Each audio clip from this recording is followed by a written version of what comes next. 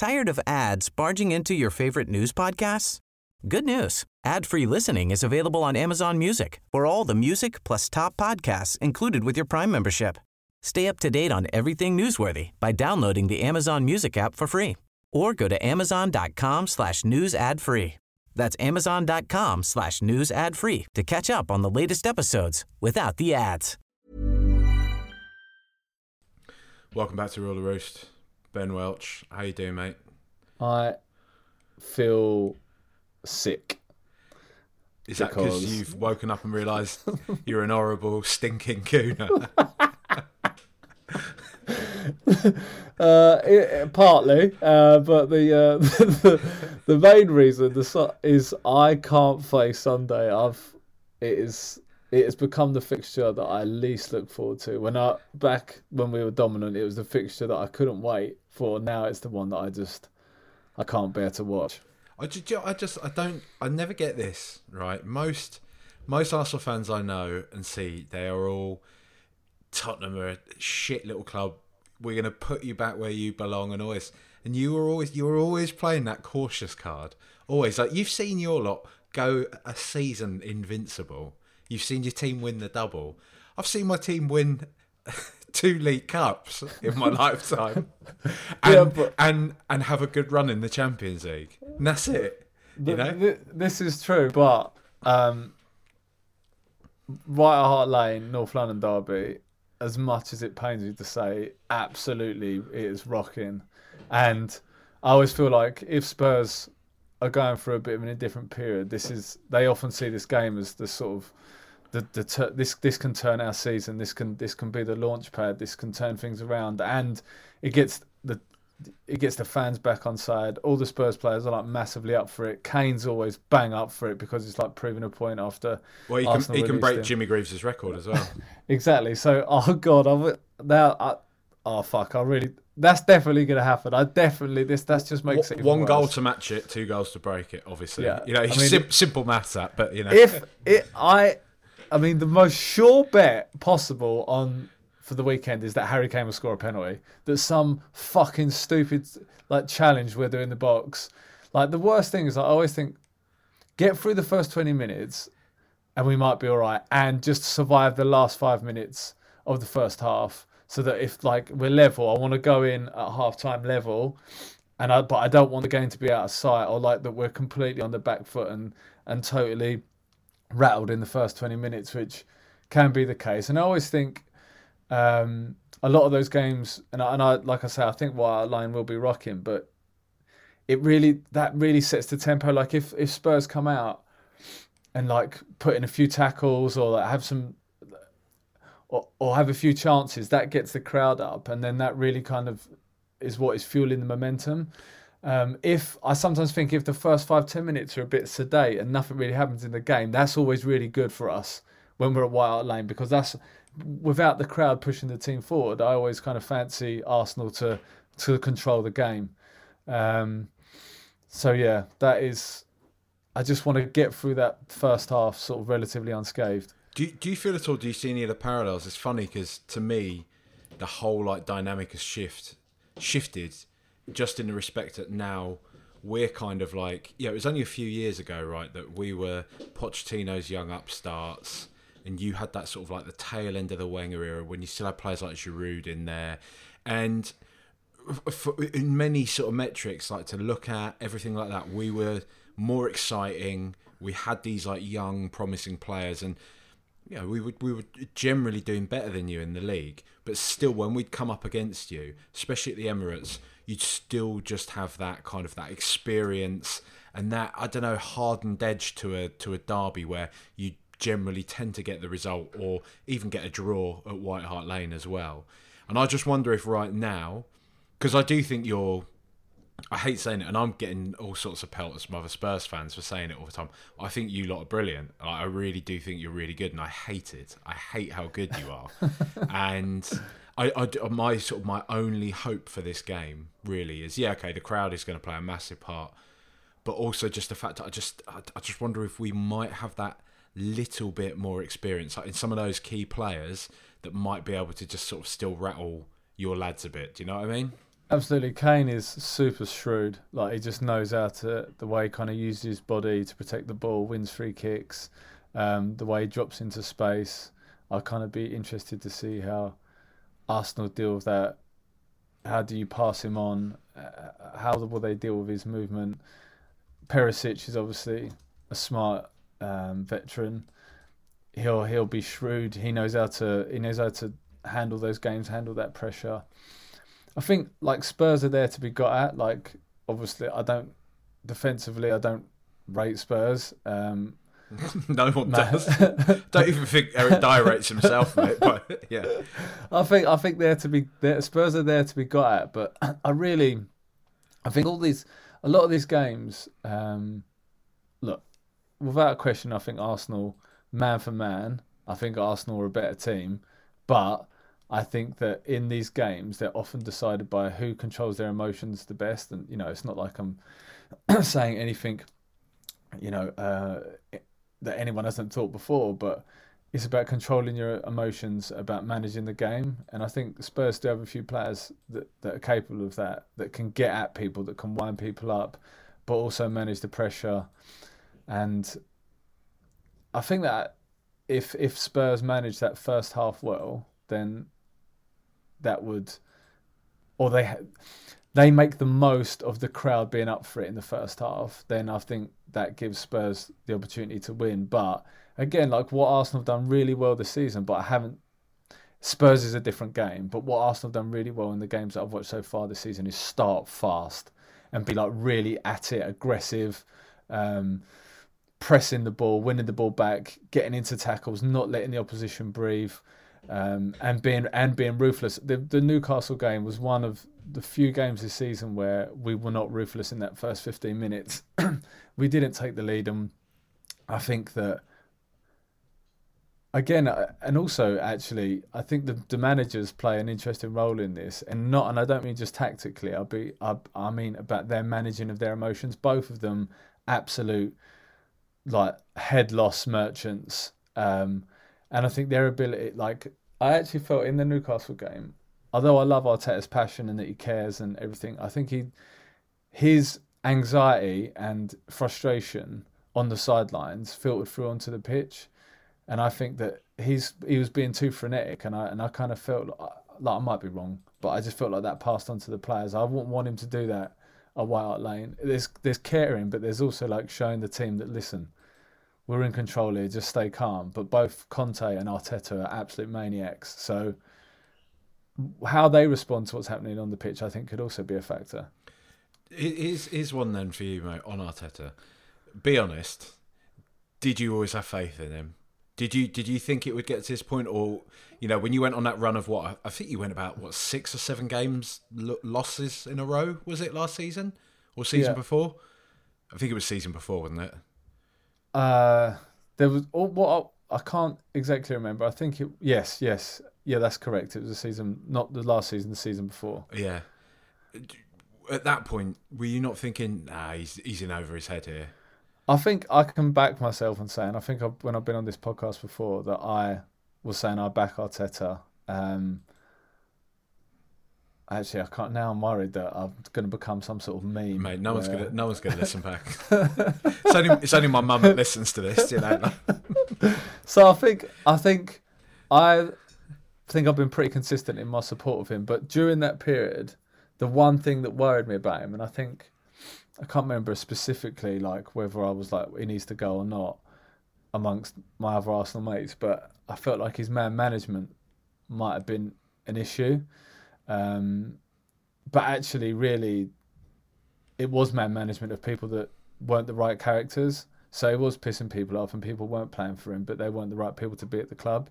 So Aubameyang, a big one, I guess. Exactly. When you look in the short term, you're like, he's not getting the best out of the team that we've got, and as fans, you can always, you're guilty of that. You want results now, and you almost don't want to experience the pain of kind of a complete rebuild. But I think that his management of those characters is what has put us where we are today. But at the time, I remember thinking he just needs to get the best out of him, and he wasn't. But they were creating a toxic environment in the dressing room, and he's got rid of them, and rightly so. I mean, because it's been some faith from the board, to be fair, to back him in the way that they have. He's got that pedigree of having worked with Pep Guardiola. He is an Arsenal man. He played for the club and everything like that. But he was still really, relatively speaking, I mean, no, by any metric, he was an inexperienced manager, and he was coming to, loath as I am to say, one of the biggest clubs in the world, in Arsenal, in a job that is pretty high pressured, right? You know, after the sort of success you'd had with Wenger and the fallout of that, how toxic everything got, Emery being a bit of a false prophet, you sort of slipping further from relevance. It was an ideal opportunity to take a punt on a young project manager, but equally, still, you don't get a lot of time at that kind of level of football. Arsenal's a club that demands to be at least in the Champions League, right? I'm pretty sure you've got stakeholders that will attest to that. Yeah, I think that the reason they stuck with him is, and again, I'm just speculating here, but I think people like Edu would have been quite important in that, because their understanding of the actual the squad. And I think maybe it was, and I don't know how this was sort of articulated and how they went about this plan, but it really, in my mind, it didn't matter who was in there, that team it wasn't right. And if they committed and believed in Arteta, which they must have done, and Edu communicating that to the relevant people on the board, that it doesn't, like, we need to give him time. We can change the manager. We can bring someone in on a huge contract. We can bring a big name in, but ultimately we need to rebuild. And I think Arteta's, you know, everyone talks about the non-negotiables, and it got really slack within the club, and people, the big players on big money, weren't respecting what was demanded of the club. They just kind of did as they pleased, and that was a hangover a little bit of the Wenger period, the tail end of the Wenger era. And I think that Edu must have done a good job of communicating that to the higher ups, and sort of explaining that we need this amount of time to rebuild the squad. What I think Arteta has done brilliantly, and what actually the club has done brilliantly, is, for once, Arsenal have not done panic buys. They haven't bought a player with a broken back in January, and they haven't just spent in panic. They've had their targets. If they don't get the targets, and I think you can look at January last year when we needed a striker, and we didn't get one, and we missed out. Ultimately, that was one of the main reasons we missed out on the Champions League. But it's because he couldn't get the player that he wanted, and we ended up getting Jesus, and look where we are now. And I think that's what they've done brilliantly. Is, and I've sort of waffled on a bit here, but ultimately what I'm trying to say is, the project must have been really well communicated to the owners. They've stuck with them. They understood that it didn't matter who was in charge. This squad needed a complete rebuild, and they must have believed in his vision for what that rebuild looked like. And it was about effectively blowing up what we had, starting again, getting rid of mainly kind of, I want to say experience, but sort of aging players on big transfers that are big contracts. Sorry, that had done it previously, but they'd come to Arsenal, and you know, they were just like early retirement, picking up their money, and they'd kind of, their best days were behind them. And now it's about young, hungry players, much like, as you were saying, when Pochettino came in at Spurs. It's the parallels really are there, and you can see that it's having faith in their projects. And I think the mistake that Spurs have made since Pochettino is what Arsenal haven't made, which is like, let's just go after a big name, pay them loads of money, and, you know, see what happens. And I don't know if, well, as you can see at Spurs, I don't know. Spurs are so inconsistent. They're just like, one week you're like, Conte's lost the dressing room. You know, he can't do anything with these players. These are the wrong players for him. He's angry. He wants the club to spend, etc., etc. And then the next week, like against Palace, they're just going batter them 4-0. And Palace is a hard place to go. So I can't get a read on Spurs, really. Well, it felt like, to be honest, I don't really want to sort of diminish our achievement, but I'm going to do exactly that. The Palace game just felt a bit more like they were just 4-0 more crap than us, and we were 4-0 better than them, if that makes sense. Yeah. Like, it's, you know, we were awful in that first half, and it's true what you say. You know, we are massively inconsistent. I think the the thing I kind of look over to Graham Potter struggling at Chelsea right now, and I sort of think like, I just feel like everyone in this equation would be happier if Conte was at Chelsea back again there now, and Potter was at Tottenham, because it just feels like that's a more natural fit. I don't have any doubt at all that Conte walks into PSG, Real Madrid, somebody like that, and does a brilliant job with them.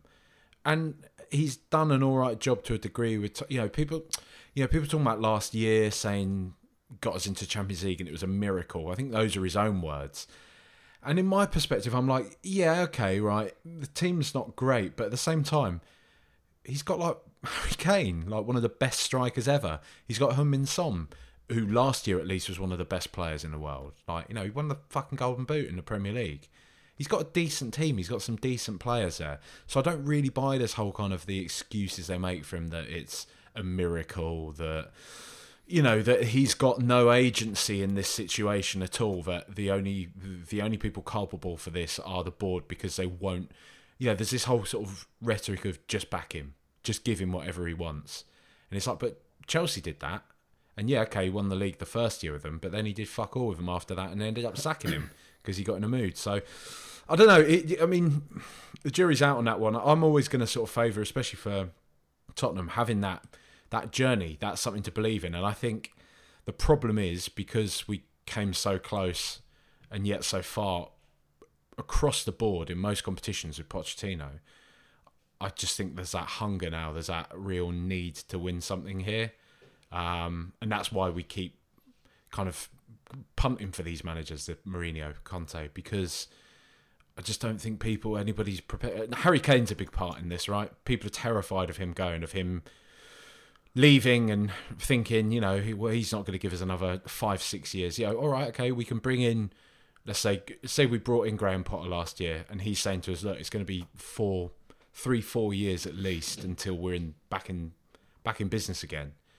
And I just wonder if that appetite there. I know a lot of the fans don't feel that way, and this is one of those real sort of big divides at the moment. Is melts like me that are all like, I don't really like Conte, and people are just like, you're the reason we never win anything. You fucking dry lunch. That's your expression. I'm sure you've been riding Conte's dick at some time. I swear, there have been times where you've liked Conte. I'm not having that you've completely written him off. I've never really loved him, mate. Honestly, like, I think I quite enjoyed the theatre of basically beating you last year toward the end of the season and getting into the Champions League, but I think I was excited when we first signed him because it was after Nuno Espirito Santo. We had that weird period, what is it, about a month and a half, 2 months of like this geezer who just clearly wasn't. I talk about like the worry about hiring Arteta for Arsenal, like hiring Nuno Espirito Santo. It seems so weird. I mean, some of the managers, we're looking at Gattuso and stuff like that before him, and I think everyone was thinking like, what the fuck is going on here? Like we just sat Pochettino, and all right, a lot of people didn't like him, but at least we had Jose Mourinho after that, and then we're now getting linked with Daniel Fonseca and fucking Gennaro Gattuso and things like that. Like, come on, man. So I think when Conte finally came along after all that, I was pretty pumped about it, but it's just felt from the off that it's a bit of a bad fit, but. So I'm not just like ragging on my own team ahead of a North London derby. The one thing I will give him, and I think the one thing he does do very well for us, I think in games like this, as we've seen last year, he knows how to win these games, and I think that's something he does have going for him. I won't ever deny he's a great manager. He's clearly like good at what he does. My thing has always been about the fit, if it's the right fit for Tottenham. If we're talking about a fit, if we're going to go back to Arteta, like what do you think really, like if you had to narrow it down to like a key point or a few key points, what's the sort of the main thing he's gotten right, do you think? Because it's funny, it's just like, because you were like last year you were on the cusp, and I remember saying to you like, I think you're good, but there's still a bit of a like, I still think there's a bit of a soft underbelly to Arsenal. I still think like you can be got at. And I don't feel that as much. I hate it. I don't feel that as much anymore. I feel like when I look at you from the outside, all of them are 100% bought into what he's doing. I look at someone like Xhaka, right? I look at Xhaka, who, for the majority of his career, I've looked at, Arsenal career at least, has been just some donkey, some like reckless, headstrong, just idiot that just cannot like keep his emotions in check, and that just completely kind of overtakes him. He's obviously a talented footballer, but he just has never been. He's just needed to grow up. And it just seems like this year now, he's just got his head switched on. And he's just like one of your generals, and he's completely bought into it. Like, what do you... Because, I mean, we've all seen All or Nothing, and that's entertainment as much as it is a documentary, right? You can see the... And I've got to say, mate, he is a peculiar bloke, mate. You know, he is a peculiar... Hey, I'm Ryan Reynolds. At Mint Mobile, we like to do the opposite of what Big Wireless does. They charge you a lot, we charge you a little. So naturally, when they announced they'd be raising their prices due to inflation, we decided to deflate our prices due to not hating you. That's right. We're cutting the price of Mint Unlimited from $30 a month to just $15 a month. Give it a try at mintmobile.com/switch. $45 up front for 3 months plus taxes and fees. Promo rate for new customers for limited time. Unlimited more than 40 gigabytes per month. Slows full terms at mintmobile.com. Hey everyone, I've been on the go recently. Phoenix, Kansas City, Chicago. If you're like me and have a home but aren't always at home, you have an Airbnb. Hosting your home or a spare room is a very practical side hustle. If you live in a big game town, you can Airbnb your place for fans to stay in. Your home might be worth more than you think. Find out how much at airbnb.com/host. Bloke. He is. Some of those team talks were absolutely... They were straight red for me. That is a straight red. The light bulb thing, I'm not having that. I'm sorry, Mickey boy, but I'm not having you doing a light bulb. That is a straight red. I don't know how the players didn't laugh. I just can't get on board with that. But I think there's probably two or three things of him. First of all, and most imperatively, is I think... he's just to have a clarity of project, like what he wants to do, how he wants the team to play, and the players that he needs to do it.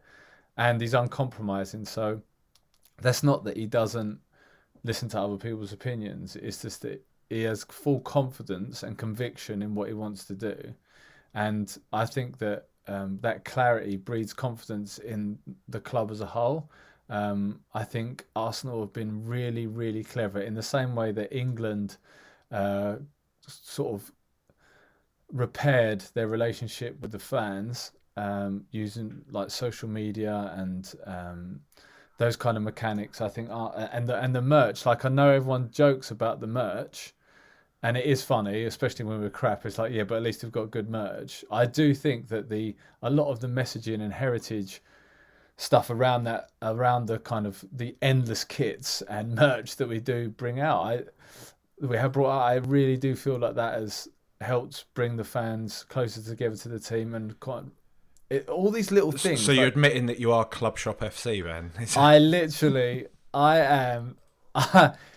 I am 40 years old, and I've been more on that. Like, I'm like, can I wear a full Arsenal tracksuit? I actually was looking at this. I was looking at something the other day, and I turned to my girlfriend. I was like, "Do you think it's weird that if I bought this?" And she was like, I don't know, like, you are a middle-aged man. I was like, yes, maybe that is a bit pathetic. Are you like to have... turning around to your lads like, these are wavy gums, aren't they, lads? No. I am like, Dad, what are you on about, mate? I'm no longer am I raging at the fact that they just keep bringing out like a fucking Stella McCartney Lidl mashup for the Johnson Paint Trophy. I'm like, fucking, where do I sign? Okay. Yeah, I get that, and I'll get Smith Row 10 on the back, or just like Gunnosaurus 1. Is that weird? Yes, you look like a massive pedo, but I don't care because we're playing well. Doing all your work emails with the Odegaard O. Do you know what I mean? I am like fully. I have been completely brainwashed. But I do feel like all these little elements, and you can listen to Mikel Arteta's press conferences, and I think the players as well were 100% briefed, 100% briefed on like just keep mentioning the fans, their importance of it. I know that there is definitely some fun to be had with the Ashburton army. But that younger fan, I said for years, the reason it was so crap at the Emirates and the Highbury for so long was that the tickets were they outpriced any young fans. So everyone who used to go Arsenal were either like people that have been going 30 years, the ticket's been in their family forever, they're old, they don't want to sing, they're not enthusiastic about it. And actually what happened was, during the pandemic, people took season ticket breaks, or like they gave, because we were crap as well, like people were giving up their season tickets. That was an opportunity for young people to get tickets, and they did that and they took it. And now we've got like a much younger fan base, like really up for it. Now look, I absolutely love it. I'm not gonna like sit on here and pretend that I don't. Like, I've been over Arsenal the last 2 seasons quite a bit, and I've never known the atmosphere to be like that and the crowd to be up for it, and I absolutely love it. I'm not too sure that you need to wear a mask across your face if you're singing like if you're singing the William Saliba song. It's not like you're some hardcore firm that's about to have a right tear up. You're singing a tequila song about William Saliba. So I find like the whole kind of wearing a mask and like we're a firm, we've got to cover up our face. You're not going to get arrested. You're not going to get arrested for singing this song. But other than that, like, I have absolutely no qualms with it. I absolutely love it, and I think all these things. A lot of that's like young people getting excited, though, and it's seen the ultras in Europe and all that types. Yeah, well, because I see it with the Ashburton Army, like a lot of them, they're all wearing like all black and all that type of thing. Do you know what I mean? It's kind of it feels less hooligan-y and more just that kind of like ultras sort of movement in a way. Absolutely, and I think they have been like so central to like the shift in the club. So what I'm saying is Arteta's messaging the whole time and his clarity of what he wants to do, what he wants to achieve, it's always really consistent, and I think that has filtered out to everyone. Obviously, okay, I say non-negotiables.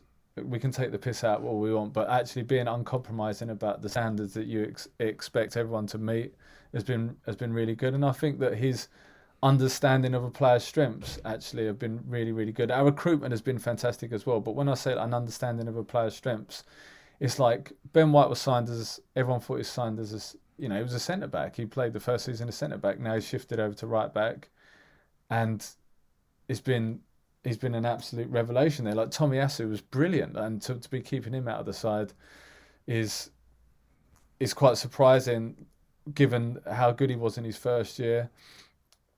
And I think he's done that with a few other players. I'm trying to... the best example being Xhaka. The whole time, the reason Xhaka hasn't been the player that we thought he could be is because playing him in the wrong position and asking him to do the wrong job, a job that he wasn't equipped for. He is better going forward. His distribution, his vision is his strength. But we had him previously as a defensive midfielder. He's immobile and he's got and he's rash. So playing in those defensive positions, I don't think he's an amazing athlete either. So like he would just get turned over by midfielders that would overrun him. When he was trying to play on the turn, when we were trying to play out from the back, he needs space and time around him. So I think it's Arteta's, those are the things that he's done really well. But above everything, I reiterate, is the clarity of what he wants to do. And I think that what you saw of Emery, whether it was like a language thing as well, like there just wasn't that clarity there. I don't think the team understood what they were being asked to do. And also, like, from what I heard, like Emery loved overloading players with lots of information. And I think the players that were there didn't like that. So yeah, I'm really pleased with where we're at, but everyone is always, you included, always like, oh, look how good you are, and everyone's always trying to bait me into committing to we're going to win that and the other. We are not halfway yet, and the next few games, huge how the players handle those injuries, tiredness. Yeah, we'll see. Do you think that we, like, provoked you a bit last season, like with the kind of the top four, all of it. Do you know what I mean? The whole narrative that was built up leading up into that game. It might have been a different story if we weren't playing Spurs. Like if we weren't going head to head with Spurs for that full spot, it might have been different. But to be honest, like, do you know the game that like really pissed me off? Like, obviously the Spurs game was bad. I remember punching the table and swearing, and my girlfriend was in the garden like watering the plants with the kids, and I swore loudly, and she was like, "Oh, well done, that's good parenting." It's like, nice to rub that in at that point as well, isn't it? So my team's lost and I'm a shit dad. Cheers. Thanks, love. I was just, it's just like, I don't know why he gets upset. And I was like, because it's Spurs, that's why. But the game that really pissed me off was the Newcastle game, and I now have an irrational hatred for Callum Wilson, who turned into fucking Ronaldo. Oh, he was a titan that night. I was there like, away the lads, like pumping my fists at the TV. Blood money, what blood money? Come on. I was like, why do you not care so much? Why are you right? You've got nothing to play for. And Callum Wilson literally turned into R9. He's smashing everyone about. I was like, why are you doing this? You've got nothing to play for. Now I hate him and I hate Newcastle. Like, I was absolutely raging. That was far more annoying for me than the Spurs game, which was more of an emotional sort of burn. But the Newcastle one that was a really annoying game for me. It does worry me though. There's just that bit of me. I'm like, did we like win the battle, but are we about to lose the war? Is it like, did we just create this monster now that suddenly after all our smug Arsenal get battered everywhere they go, finishing in the top four last year, that now we're looking down the fucking barrel of you winning the Premier League? And I'm just like, how is that fair?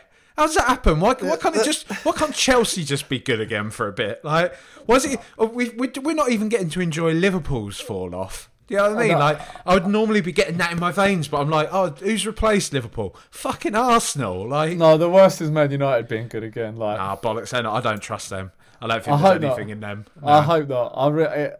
I really, really hope not. I would be absolutely gutted if they started to hit their best form. But I think, like jokes aside, when I look at it, I almost feel like I look at Arsenal and obviously their achievements in the last few years are in no way can compare to Liverpool, but I kind of I see a resemblance in the way that, like, our sort of, like, Liverpool hit these incredible levels and just still, I mean, obviously they have won trophies, but ultimately in the Premier League just like run out of steam in the way that Man City were just relentless. And I look at the way sort of the intensity of Liverpool's football, like when they're at their best, and I look at what Arsenal are doing, and I was like, that intensity is like is one of the strengths of our game. But in the same way that I kind of look at the way Liverpool running out of steam, that is my worry of Arsenal, is that to beat Man City, you have to be perfect almost every week. And I know that we're ahead of them, but a few bad results for us, and they're just so relentless, and it just turns like they don't have to be like, they are just perfect, if you see what I mean. Like, and I know they've had a few bad results, I get that, but they're so relentless and so boring. It's why I hate them as well. And they've just got, their squad's just so ridiculous that they can afford to not. They're just going to see it through, whereas Arsenal have to be at their best every single week, and you've got to be intense and relentless every single week, because if you're not, they will capitalise on any mistake that you make. And the mad thing is, the Premier League's come to that bizarre point now where it's like, if you lose more than, let's say, 3 games, you're like, well, I'm probably not going to win the league this year. Exactly. It's madness, and that's what City have done, and that's what the money's done. And it's going to be Newcastle soon as well. Like, and I was talking to Hainsey about this before. Like, got to drastically sort of tear up this Newcastle timeline, because people were saying, yeah, it'll still take them 10, 15 years. I don't think it will, man. I think they're going to be there sooner rather than later. Do you know what I mean? Like, we've seen. I mean, they're the League Cup semi-final now, so like often you know, an FA Cup or a League Cup is like the jump off point for like a team. You know, it was for Man City, going on like a real sort of trophy winning period, and that's what could be happening at Newcastle.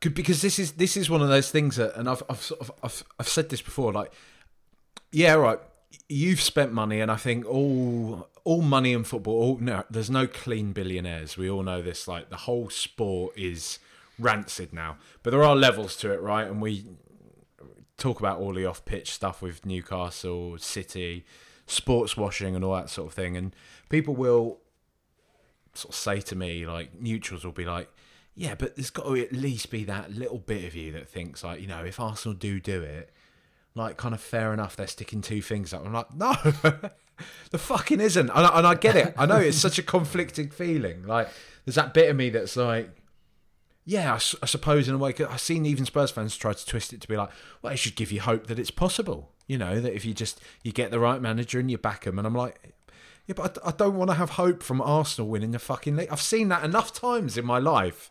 And I've suffered through secondary school being a fucking Spurs fan when Arsenal were winning the double, winning the fucking league at White Hart Lane.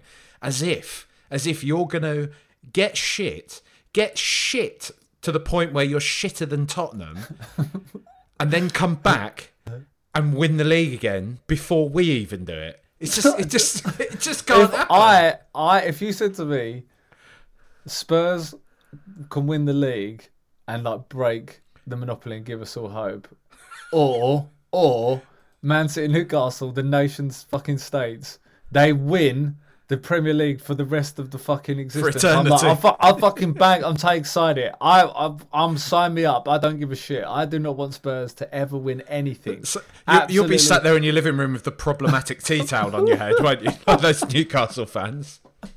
I'll literally immigrate. I'll be all over it. I'll be getting the Newcastle Saudi kit. I would. There is nothing worse than Tottenham fans celebrating. We barely get to do it. Like, come on. But even if you celebrate a goal, even if the camera pans to Spurs fans celebrating, I don't know any of those people in the crowd, but I instantly hate them. Like, some of those people might be nice, spitting at the TV. Well, like, I look at him and I'm like, I bet he's a prick. I bet it's not. I'd meet him in the street. I'm sure he's a nice fella, but I just watching them celebrate, knowing how much they hate Arsenal as well. It's watching the opposition fans celebrate a goal in an North London derby is torture. I do like it how every now and again, it's obviously when I've been on Twitter saying stuff about Arsenal, every now and again just getting that WhatsApp from you being like, if I didn't know you, honestly, I would hate you so much. And I do know you and I hate you a bit. Like, when I see Arsenal fans responding, I'm like, do not give it to him. Why are you responding? You fucking idiot. This is what he wants. I know he's a prick. I feel the same, but just don't respond. It's like, you might as well it's just like unbelievable baiting, and they always buy it. And I am biting at home, but I'm like, I'm not replying to that tweet. Like, I love it. Like, in a way, I love it that it's like that risk reward thing, right? It's like, that's how the North London derby's got it's so awful when you lose, but because we're so close and closely matched, it's so sweet when you win, and that just about makes it worth it for those times that you do win. But it is absolutely brutal when you lose, and when you lose a game that really matters. Well, I mean, this is the thing. Like, at the moment, we're staring. There's that like dilemma at Spurs. We're staring down the barrel now of losing to you at White Hart Lane and getting 6 points off of City, as we always do. Somehow, I don't know how we're like the one team that manages to always turn over City. We can't fucking beat West Brom. Like, do you know what I mean? We always fucking lose to them when we need to beat them, but for some reason we can beat Manchester City. Okay, I got a question for you. Harry Kane leaves Spurs on a free and signs for Arsenal, but Arsenal do not win the Premier League like next season. So like, when's Kane's contract run out? He's got a year and a half left, 18 months. Okay, Harry Kane signs for Arsenal on a free, but Arsenal finish outside the European places, have like a disastrous season, and Spurs win the league, but we do have Kane, would you take it? So, after that point, after next year, so basically you're saying this summer Harry Kane goes to Arsenal, but we win the league next year. Yes. But then after that point, you can still win it? Yeah, anything can happen after that. But you do win the Premier League, and we have a disastrous season. What is this hellish scenario you've created? This is like me saying, would you take Arsenal Football Club folding, but... And Kane, he scores in the North London derby in that season, pulls up his T-shirt and says, "Once a red, always a red." And there's a photo of that, him when he's the chubby kid with and he does it in front of the Spurs fans. But Spurs win the league. Would you take it? I mean, this is just grotesque, isn't it? Like,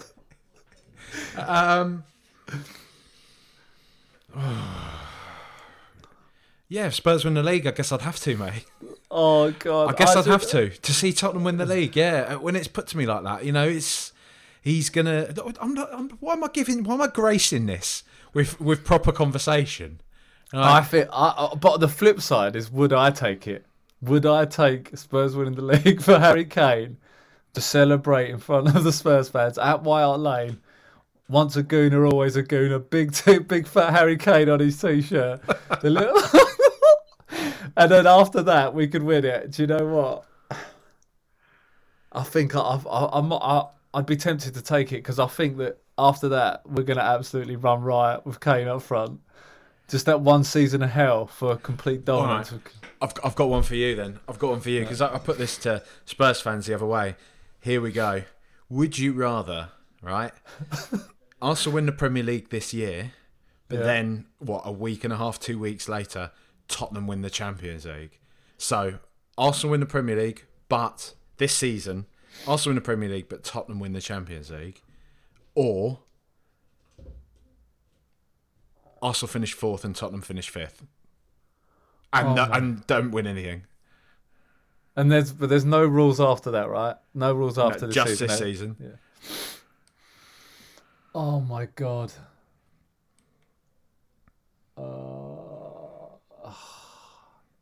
See, the thing is, I'll take it, right? And which one? The 4th and 5th? Arsenal. I'd Arsenal win the Premier League, because the reason I take it is I'm more want Arsenal. Let's fuck it. Do you know what? I don't know. It's like it's a question of do I want Arsenal to do well more than I want Spurs to fail? And I think yes. So yeah, I'm more concerned of Arsenal doing well and not. Even when it's next year, you come into the Tottenham Hotspur Stadium, as it's now known, and hearing Champions of Europe, you'll never sing that, ringing around, smug. Those smug Tottenham fans that you talk about, seeing on the telly, all these big red faces, just singing, yeah.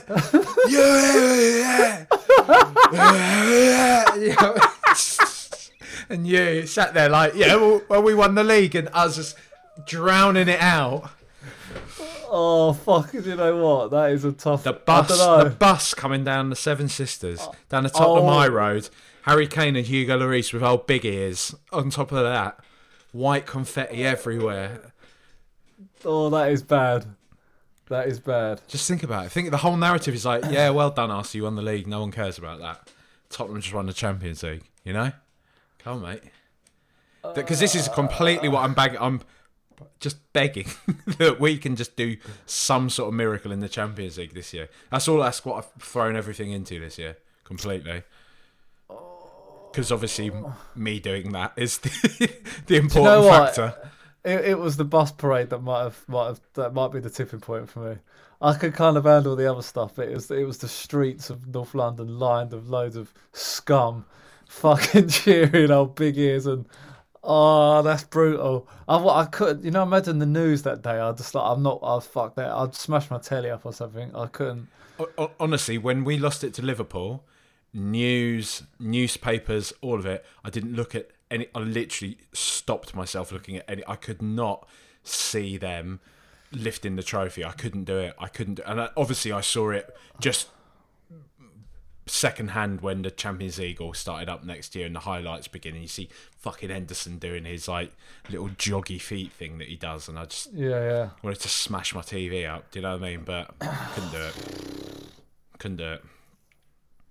Tottenham winning the Champions League. I'm going to take that, mate. Yeah, I don't know if I've changed my mind now. I'm going to have to go and contemplate that, but that is a big question. Let's right, mate. We'll get to you now. I just want to talk about the game itself, right? The meat and bones of this horrible, stinking, putrid fixture that is on the horizon on on Sunday afternoon. Obviously, Gabriel Jesus is still out. Who's going to play? How do you expect you're going to come at us, right? Surely, still. I 100% think that's what Arteta will do. I think that he will play Tierney. I think he'll play Tierney instead of Zinchenko, even though I think he'll want to be on the front foot, and Zinchenko will, the way he kind of tucks in into midfield and creates overloads there, like that is I do think we want to dominate, but I still think Arteta will be too worried about the gaps that Zinchenko leaves in behind. So I think that I think he's going to pick Tierney. I think obviously Nketiah. I've been saying a week, like I really think Nketiah's done like the goals. Forget like Oxford and whatever. The goals against West Ham and Brighton, like really important and really for his confidence. I think that physically and tactically and his belief in himself has come on leaps and bounds. And I do actually think although he's like more of a penalty box sort of finisher than Jesus, I do think that he is becoming more and more similar to him in terms of his pressing and stuff like that. So, but I think that this is the game where if Nketiah does something like in this game, then you kind of feel like not that he's arrived, but more that he's established himself as a real kind of Premier League striker. So be interesting to see what he's able to produce in a game like that with pressure. I do think Arteta will want to get at Spurs. I think he'll want to silence the crowd. He'll want to get on top and keep the crowd quiet, because everyone knows that if it's rocking and a few shit decisions from our players who can't letting the emotion from the stands affect them, he's not going to want that. You don't want to give away any silly bookings in the first 20 minutes, because then you're kind of walking a tightrope.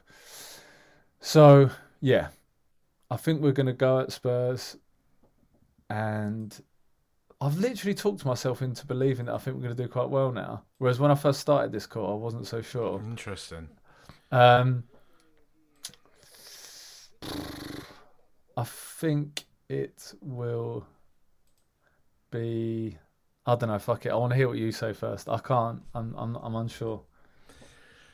Well, I worry about our defence as ever. I worry about the kind of you playing around us, and we've just got to hope that the crowd plays its part and your players bottle it again, because that's got to be. I mean, we won't be able to keep up with your football. The way you've been playing sort of lately was good.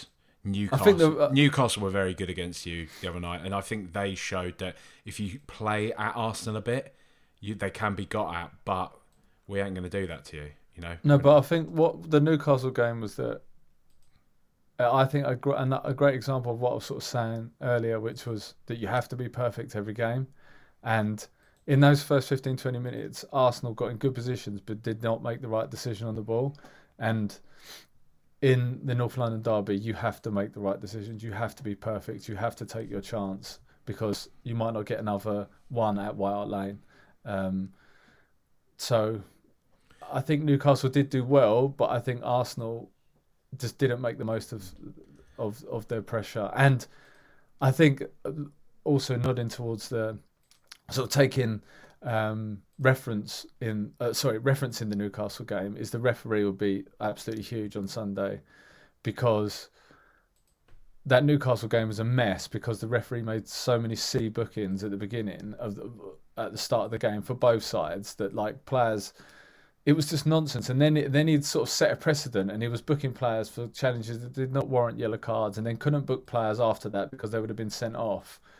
So I think the referee plays a really, really important part. He's got to sort of not let the game get out of control, but at the same time he's got to let it flow. He can't be booking people too early for stuff that doesn't warrant it, because it's a North London derby. There are going to be tackles flying, and people are going to be sort of pushing the boundaries. It's how the ref handles that. I think the big thing, like you're talking about, that being clinical, being you're having to take your opportunities when they come. The biggest one for me, I just think still the biggest difference between the side is Harry Kane. And I think we Absolutely. need to just I think. For as much smoke as I'm blowing up your asses at the moment, I think Saka's well on his way. I think Odegaard's a brilliant player. I don't quite think you have anybody quite on that level. And very few teams do, that's the thing. But I don't think you quite have anybody on that level as Harry Kane. And we've seen him make the difference so many times in these sort of games. So if we can get the ball to him, we can get him proper service, then that'll be great. But I mean, the big thing that you may not know is that we've got both Kulusevski and Bentancur both injured. I mean, Richarlison's fucked, seemingly. So Kulusevski and Bentancur, who have still seemingly been 50-50 all this week, haven't actually trained yet, people seem to be saying. So being involved in the first team training. So whether or not they play is a huge part in whether or not we'll be at all successful. But yeah, cheers for coming on, Ben. And I won't be speaking to you probably for a couple of weeks now after this point. I basically, just so you know, do not fucking message me if you win. Don't message me. I don't do that anyway. I don't do any of that. None of that. Our friend Tom Kingham, if he's listening, he definitely will message me. Let's just give each other space depending on the result after this game. But I appreciate the opportunity to come on, and I'm sure there's loads of Spurs fans out there saying, "What's this prick talking about?" Well, I'm at Ben Welch 82. Come and find me. Come and give it to me on there. I won't reply because I always take too long to curate my tweets. You're bigger than all that, aren't you? No, I want to tweet, but then I spend so long thinking about it that the moment's gone, and then when I do tweet and I'm really proud of it, it's like talking to an empty room and no one engages with it. So, hey guys, we've landed on the moon. Cheers, Ben. Tired of ads barging into your favorite news podcasts? Good news. Ad-free listening is available on Amazon Music for all the music plus top podcasts included with your Prime membership. Stay up to date on everything newsworthy by downloading the Amazon Music app for free or go to amazon.com/news ad free. That's amazon.com/news ad free to catch up on the latest episodes without the ads.